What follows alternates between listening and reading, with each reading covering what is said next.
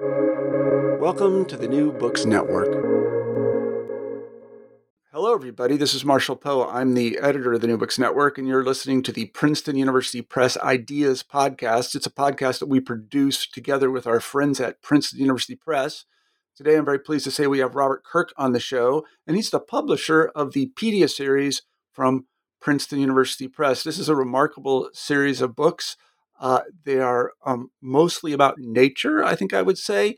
They are small books that you can carry around with you if you're interested in things like dinosaurs and birds and rocks and trees. This is a series of books, a lovely series of books, which you will want to buy. And so we're very pleased to have Robert on the show today to talk about how the whole thing was put together. Robert, welcome to the show. Thanks very much, Marshall. Could you begin the interview by telling us a little bit about yourself? Yeah, I am the publisher for Nature Books at Princeton. I've been there 21 years. Before that, I worked for a trade publisher in the UK called Bloomsbury, who actually published Harry Potter there. So that was fun. Wow. But I've been here 21 years developing the Princeton Nature List, which is now one of the largest in the world. It is one of the largest in the world. Are you also, do you do their math books as well? No, we have a dedicated editor who does the math. That's unusual, I have to say, because whenever we do a math book on the New Books Network, it's from Princeton. I was wondering about that. Yeah, no, it's some people would say this is a sort of contradiction in terms, but we call it our popular math list. There you go. They are very, very popular books. They are. Well, we do a lot of them, and we're always happy to see them. So let's jump right into it. The Pedia series is quite unusual for an academic publisher. How did it originate, and what were you hoping to accomplish with it? It was, I have to say, I'd love to say it was my idea, but Lawrence Millman, the author of the Fungopedia volume, actually sent a proposal, already finished pretty much, and said, would you be interested in publishing this? It was a simple Word document, A to Z, coverage of fungi.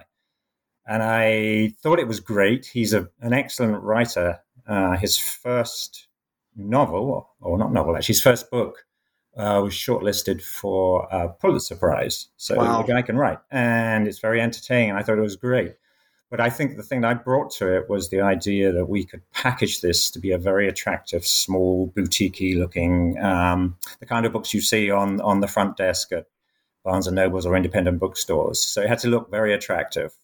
So it needed some very nice complementary illustrations, and that sort of packaging was mine, really. But the concept was actually Lawrence's, and I give him full credit. But then I could see that you could do this, that you take this concept, extend it into many other areas, which is what we've done. And I have to say, Lawrence is super happy about that. He doesn't feel cheesed off. He's actually very happy.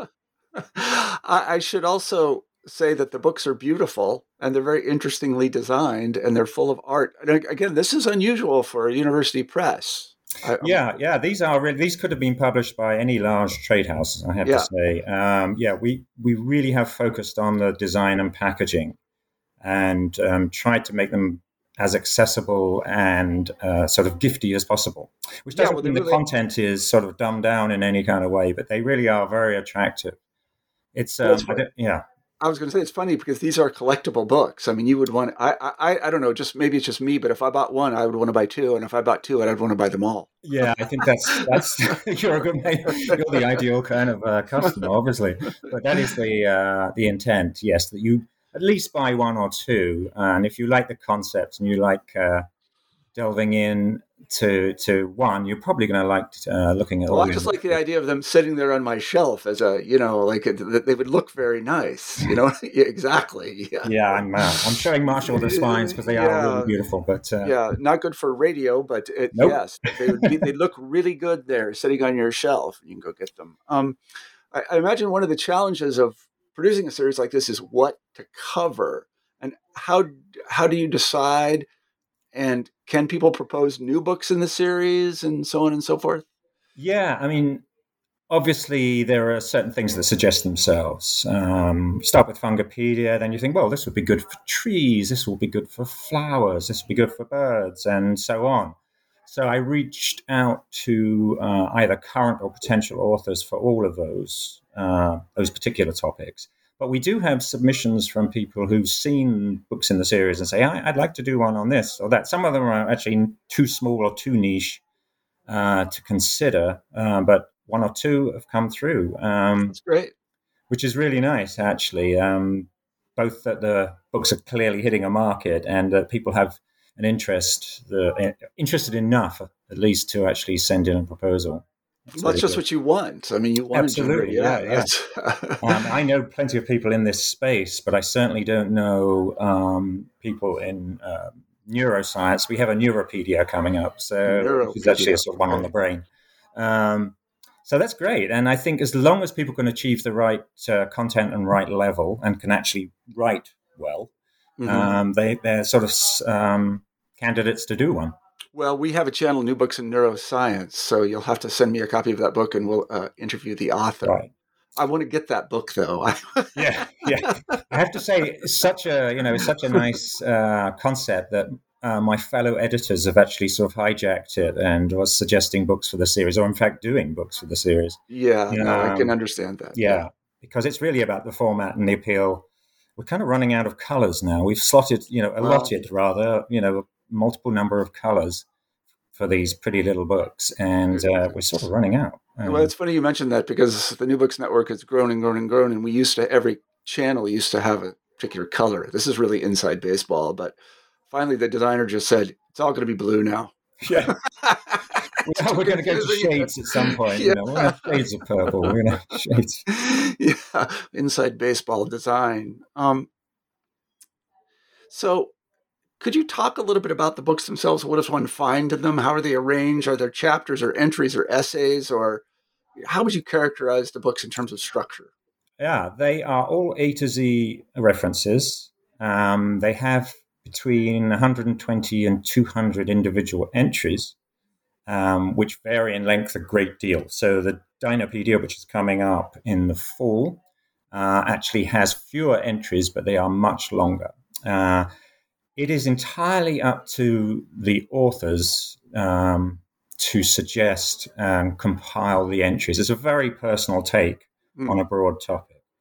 However, amongst all of those topics, there are some that obviously suggest themselves. You wouldn't do a bird one without talking about molt or some of the technical aspects.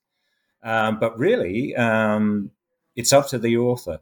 We do suggest that they have some entries on folklore or lore or, sort of some more light cultural stuff and biographies of key people in that field.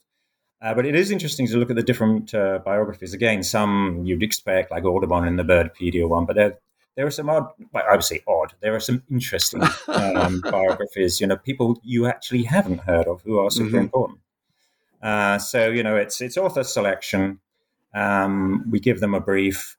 They do vary in length a little bit. The Birdpedia one is much longer than the others, and there's a reason for that. I mean, there's so much to talk about with birds, and they're so popular. Well, that's actually a nice segue because I wanted to talk a little bit about birds. I'm not a birder, but I do feed birds in my backyard. I don't really know much about birds, except that my understanding is that they are, evolutionarily speaking, flying dinosaurs or something like that. They lay eggs and things like reptiles. So my question is, how would I use Birdpedia, a brief compendium of avian love, and what would I do with it?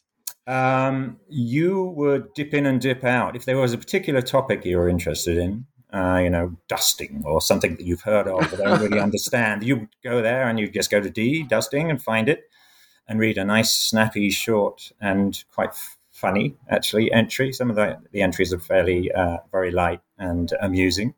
There are lots of birding terms in there, like twitching and all of that kind of stuff. But there's some serious science, too. So there's a lot on migration. There's a lot on bird biology. So you just sort of hunt around. But quite frankly, I think the nicest thing to do is just dip in and dip out. And you're always going to find something you didn't know.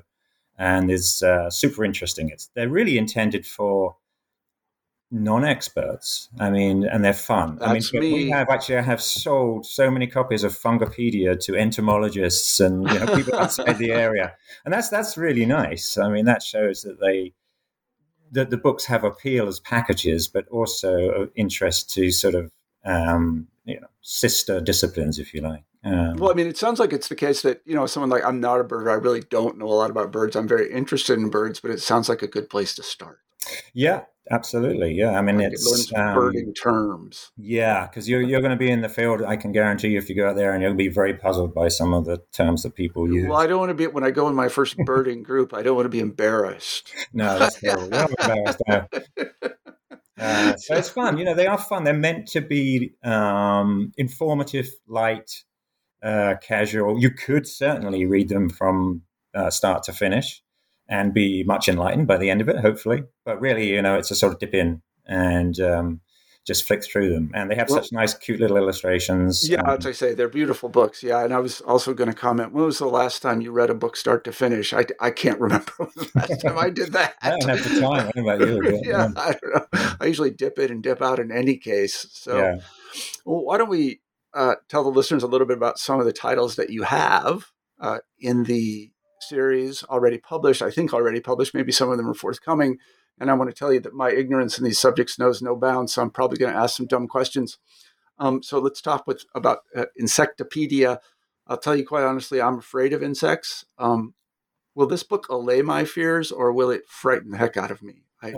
Parts of it are guaranteed to frighten you a little bit because it's illustrated. But we're hoping very much that, and the author actually expressed this, that he is hoping to sort of enchant people with just the range of insect life and their natural history and their beauty. I mean, beetles actually are extraordinarily beautiful, for instance, dragonflies, all of that's good stuff.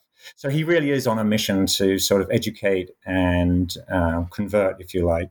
I mean, I fully understand there are plenty of people who are, insects in the house, let's just get the pest killer in. But he's really trying to show the diversity of insect life and why it's important. And there's a great diversity of insects. Yeah, there's a lot of insects. Well, I'm from Kansas originally, and I'm from agricultural stock, and so insects were always the enemy. It was like we were trying to do everything we could to kill them because they were trying to take away our livelihood. Right. No, that's right. Yeah, agribusiness does not like insects, but no, not really at all. Although I do have a friend who works in. I don't really quite have the words for this, but he's an entomologist, and he gets insects that he likes to eat the insects that we don't like. Right. Do you see what I mean? Yeah. No, it's using sort of it's a form of pest control using another. Yeah, it is. That's what he does. He's at the University of Minnesota, and he does pest control, but he uses insects to do it, which is quite clever. You have to be very careful there, though, because if you introduce an insect that is non-native to deal with something that's native or non-native, often you get sort of rather bad side effects. But anyway, I'm sure you do. Well, I'll contact him, and we'll talk about that. So here's a dumb question, and and you may not know the answer to any of these questions. Are spiders insects? No, they're not. They're arachnids in the same family as they have 8 legs rather than 6. Than 6, yeah. Right. Well, see, I told you I didn't know what I was talking about. And then a follow-up question: are lobsters insects? Because they look a lot like insects, don't they? No. Don't they look like insects, though? Yeah, right. But they look like insects. They've got to be on this branch of the tree. Yeah, they just look like very, very large. They're a little tastier than most insects, I suspect. They are much tastier, yeah. All right. So let's go on to Dinopedia. This is obviously going to be a popular favorite. And I'm also afraid of dinosaurs. Happily, there aren't any dinosaurs around anymore. Or am I wrong about that? Are there still dinosaurs around? Yeah, birds of dinosaurs. There was a time when many folk believed that birds were somehow special, sort of a different lineage from dinosaurs. But all of those recent fossil finds in China have just confirmed the fact that, interestingly, most, if not all, dinosaurs were feathered. Is that right? Really? Yeah, so even T-Rex, your famous T-Rex, would have some feathering. It's called vestigial feathering on the shoulders. And we learn about that in the book, right? That's explained in the book. Absolutely, yeah. There's a great ton on protobirds, as they're called, and Archaeopteryx, and all of the things that kids know so much about usually. But yeah, so the idea that birds were not dinosaurs is really, the nail is in that coffin. I mean, how do you like that? Yeah. Well, I do really, when I do think about them as feathered dinosaurs, it makes a lot more sense of them evolutionarily. Yes, Because absolutely. they are very reptilian in many Yeah, ways. many ways. You just look at young birds, particularly. They really are kind of reptilian. Flying dinosaurs. So Yeah. here's another question to follow up on that. My favorite dinosaur when I was young was the Brontosaurus. And then as an adult, I learned that the Brontosaurus didn't exist. Why is it the case that we can't get the taxonomy of dinosaurs down right? It is extremely fluid, as they say. The real problem is that we seldom find skeletons intact. You have so Yeah. many problems about aging, and you find one bone, and then you realize this bone is actually associated with something else, and no one can agree. It's a very contentious area, and there's tremendous disputes about what's related to what. We now think that, for instance, T. rex was not one beast, it's a super species. So there are lots of different T. rexes, if you like, some smaller than others. Oh, great. More kinds of T. Rexes. Yeah, That's you'll be just what, pleased to yeah. know if you're scared of dinosaurs. The Yeah. T. rex is hunted in packs. They had Good. fantastic eyesight. They had fantastic Wonderful. smell, and was probably a lot smarter than dogs. I mean, they were Yeah. the ultimate apex predator. Well, this is kind of interesting because one of the things that I remember when I saw Jurassic Park and so on and so forth, and that was based on some sort of recently modern understanding of dinosaurs, and they were all, at least the raptors, that is the genera raptors, that is the carnivorous dinosaurs, were all really fast, like birds. Yeah, I mean, Yeah, some of them were super, super fast. Yeah, Velociraptor. yeah. There's still a lot of argument about T. rex because it was so large, and people now think it was a sort of snatch and grab predator. So it'd creep up on stuff and then just sort of grab it, and then get it in those incredibly powerful jaws that could exert 3,000 pounds per square inch on a Oh, tooth. great.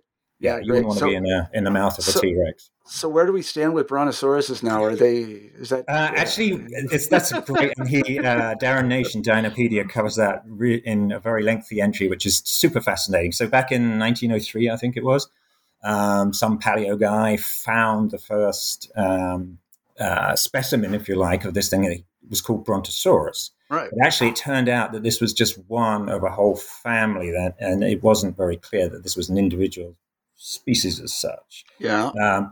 But the curator at the American Museum of Natural History put the label Brontosaurus on the specimen there, and it became so popular that he just wanted to retain it, even though science said, no, you can't do that. It was good branding for the museum. But in fact, just recently, the serious paleo guys have said, well, that particular specimen was an individual species, so let's call it Brontosaurus again. So, all right, so it's come back. it kind of reminds me of Pluto somehow. So sometimes it's a planet, and sometimes it's not a planet. And well, I'm glad to hear that Brontosaurus is back. 3 cheers for Brontosaurus because every kid loves it. So yeah, that's absolutely true. So let's move on to Geopedia. Now, this is about rocks, right? Yeah, rocks and rock formations and rock formations. Yeah. So this is a dumb question. Why are there many kinds of rocks? Why isn't there just one kind?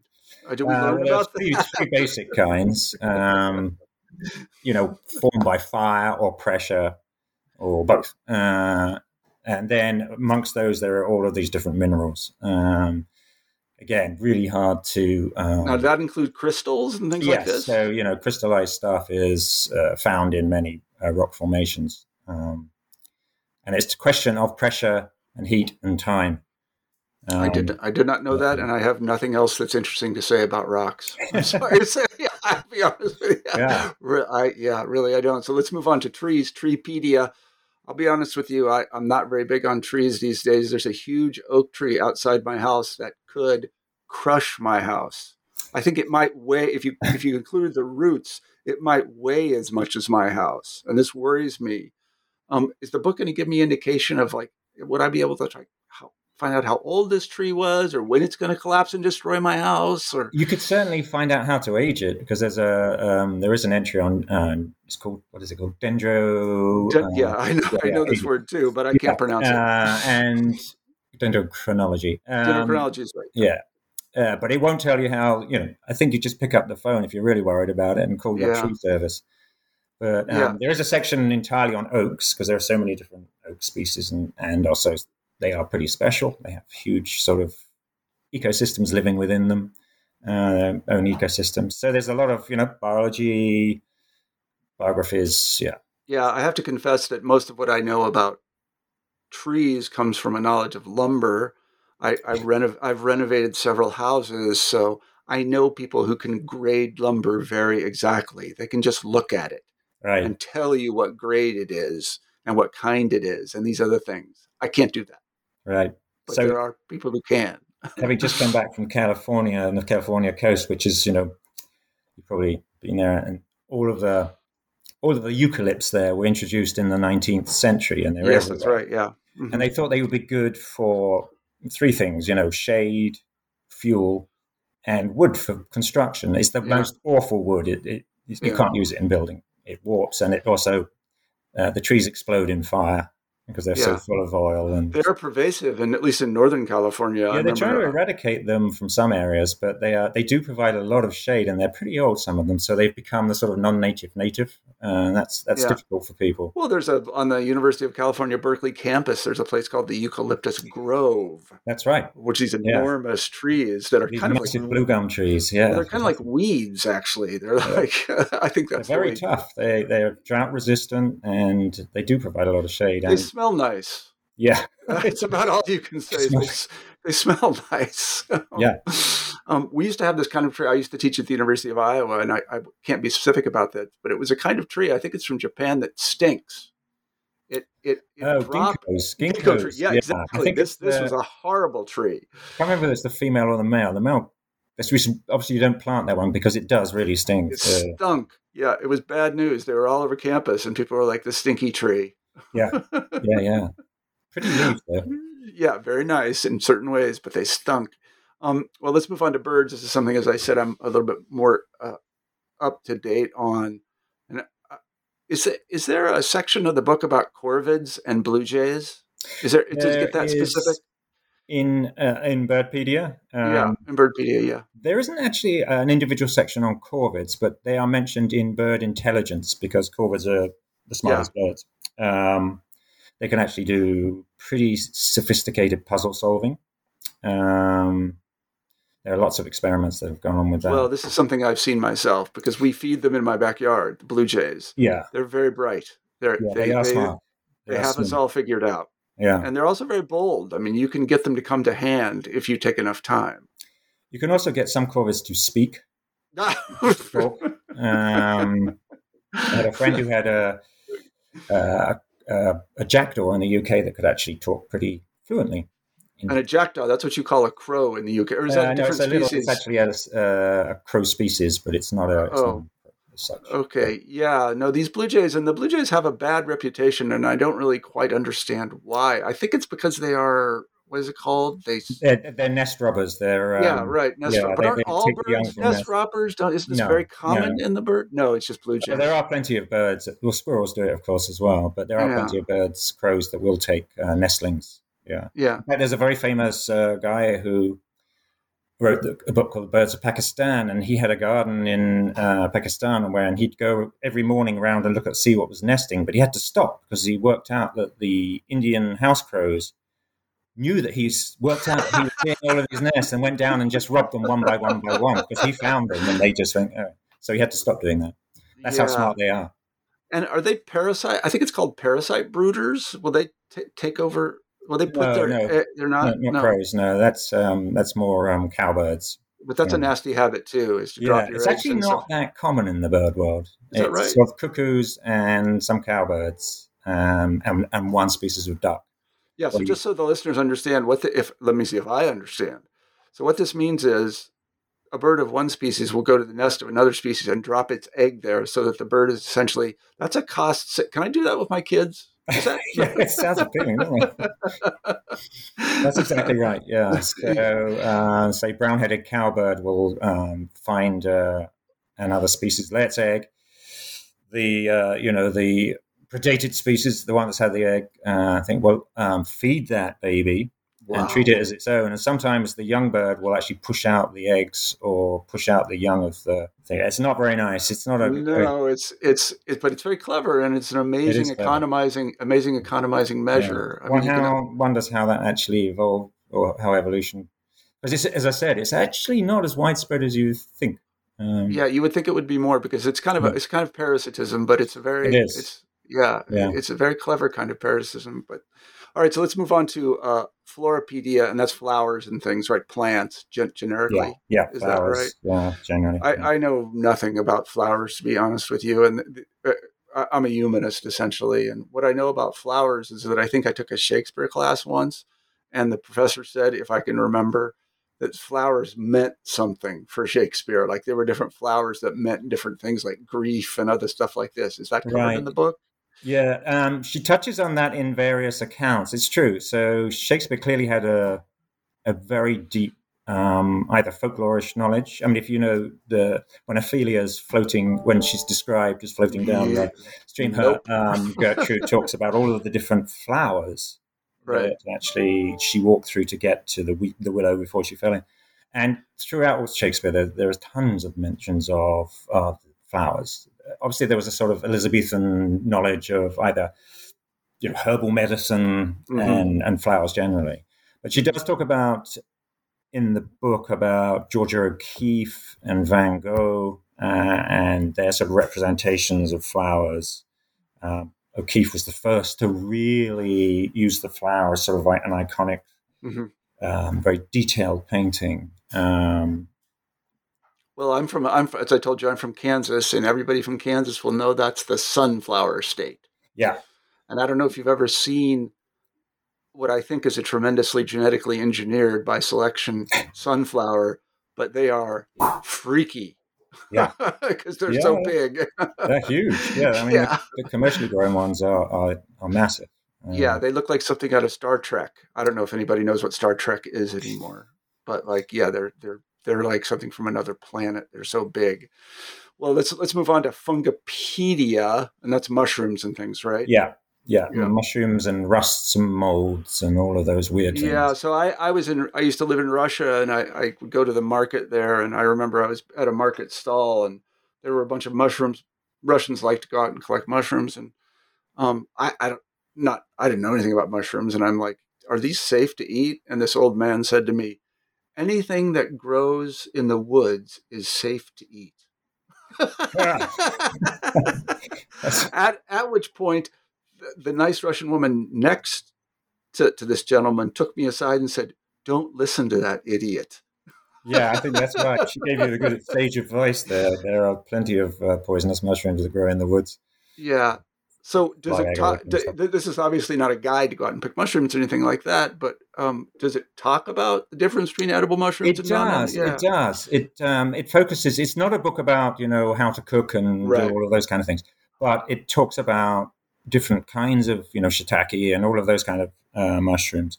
But it also talks about the super poisonous ones and also the chemical properties of a lot of these things. It talks about magic mushrooms and, mycorrhiza, all of these things that are absolutely essential to the functioning of a lot of ecosystems. Without them, a lot of trees would not be able to operate. This is another thing. I mean, as I said, I've renovated houses and things. And when you get into the soil, you realize how much of the soil is actually fungus. Yeah. I was actually looking again at the book today, and I'd forgotten there was a really great entry on King Tut. So, when they broke open his tomb and they all died, or the two guys died very close to, and there was the curse of, it's actually called the curse of King Tut. Right.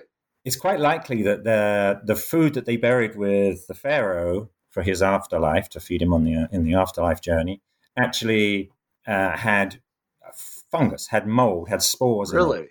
Wow. And 3,000-year-old spores, they would have inhaled that stuff. And he says, it's possible and more most likely that they would have had some massive allergic reaction to it. Right. So fungi aren't plants technically, are they? No, they're not. They're actually more closely related to animals than they are to plants. That's a mind-bending thing. And I'm sure this is explained in the book. Exactly. Yeah. Spores and such. You can see how little I know. But they are truly, truly fascinating. And well, I want to ask you what books are coming up, but before I ask you that, it's a question that I've always had. Is there going to be a Viropedia about viruses? Because I think the question there is, are those alive? What are those? That's a really good idea. Actually, a Viropedia book would be great. Actually, it's listening to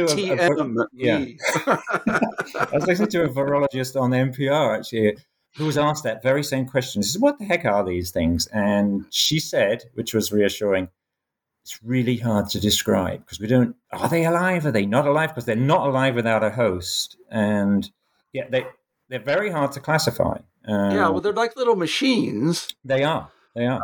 But weird little machines of a Yeah, of a yeah, different just order. constant Yeah, replication, but they have to yeah, have a host to do that. And yeah, yeah. I encourage yeah, you to do Viropedia because I find viruses absolutely, evolutionarily speaking, fascinating because they are the closest thing that you can find to a machine for the replication of DNA. That's absolutely. all they do. Yeah, yeah, yeah. That's exactly all they do.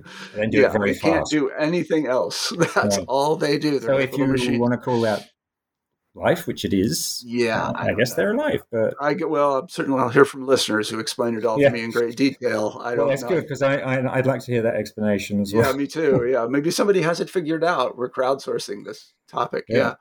So, can you tell us a little about what titles you have in the pipeline now for the Pedia Yeah, I series? mentioned one which isn't mine. It's actually the neuroscience editor, Neuropedia, that's coming up.